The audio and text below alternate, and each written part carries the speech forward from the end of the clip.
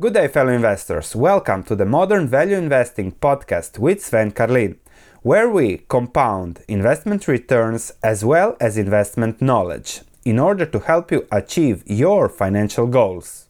Good day, fellow investors. Welcome to Investing Monday Motivation. Something that I want to discuss today that many fail to grasp is that investing in businesses is a positive sum game. Putting money in cryptocurrencies, for example, is a negative sum game, and I prefer to invest in positive sum games. And let me explain you what it is, and you will be motivated to invest and look for such investments over your lifetime. So if you own stocks, you own a piece of a company, you own a piece of the economy, you own a piece of human growth, and look at the gross domestic product for the world over the last 50 years.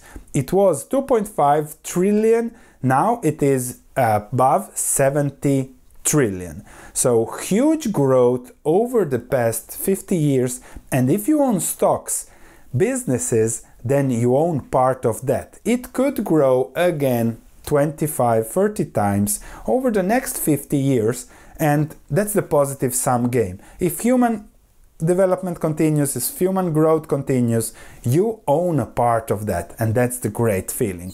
Similarly, stocks go up, inflation, dividends, businesses, they work for profit. As said, positive sum game, economic growth. Look at the S&P 500 earnings. They were around 4, 5, around 10 back in the 1800s, a little bit higher, 15, and now they are at 111. This is inflation adjusted. So even earnings of businesses grow. That's another positive sum thing.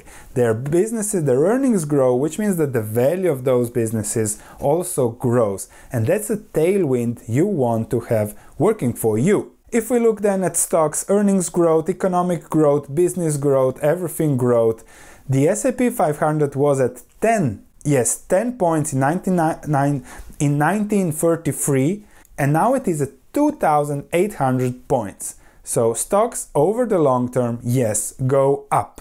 That's why it is a positive sum game. On the negative sum game, cryptocurrencies, for example, are a negative sum game because with every transaction there is a cost. Somebody is skimming off people on transactions, on sales, so everybody loses there except for the brokerages.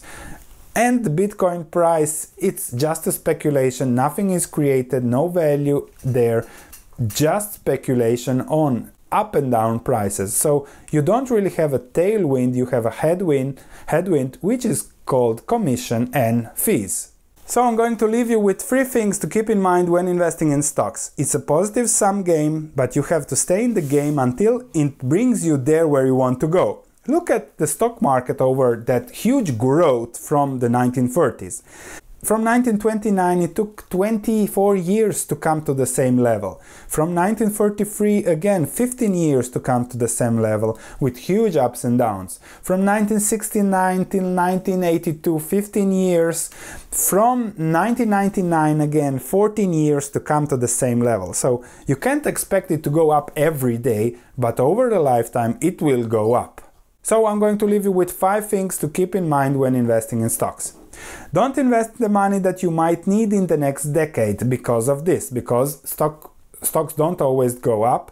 You're playing against yourself if you invest for less than a decade. Number 3, step back when you invest, take time, think, okay, I have a whole life cycle ahead of me, and really, okay, find the investments that best suit you. If you're happy with a 5% yield, that will slowly grow every year due to inflation, due to whatever. Buy that apartment next to your house, rent it out, get the 4%, that will be 6, that will be 8 over 10, 20 years, and you'll have a great investment and you'll have peace of mind. So always think what fits you and try to use the common sense. Don't chase, cryptocurrencies or something like that. Think long term. This makes investing so much easy. Yes, stocks go up.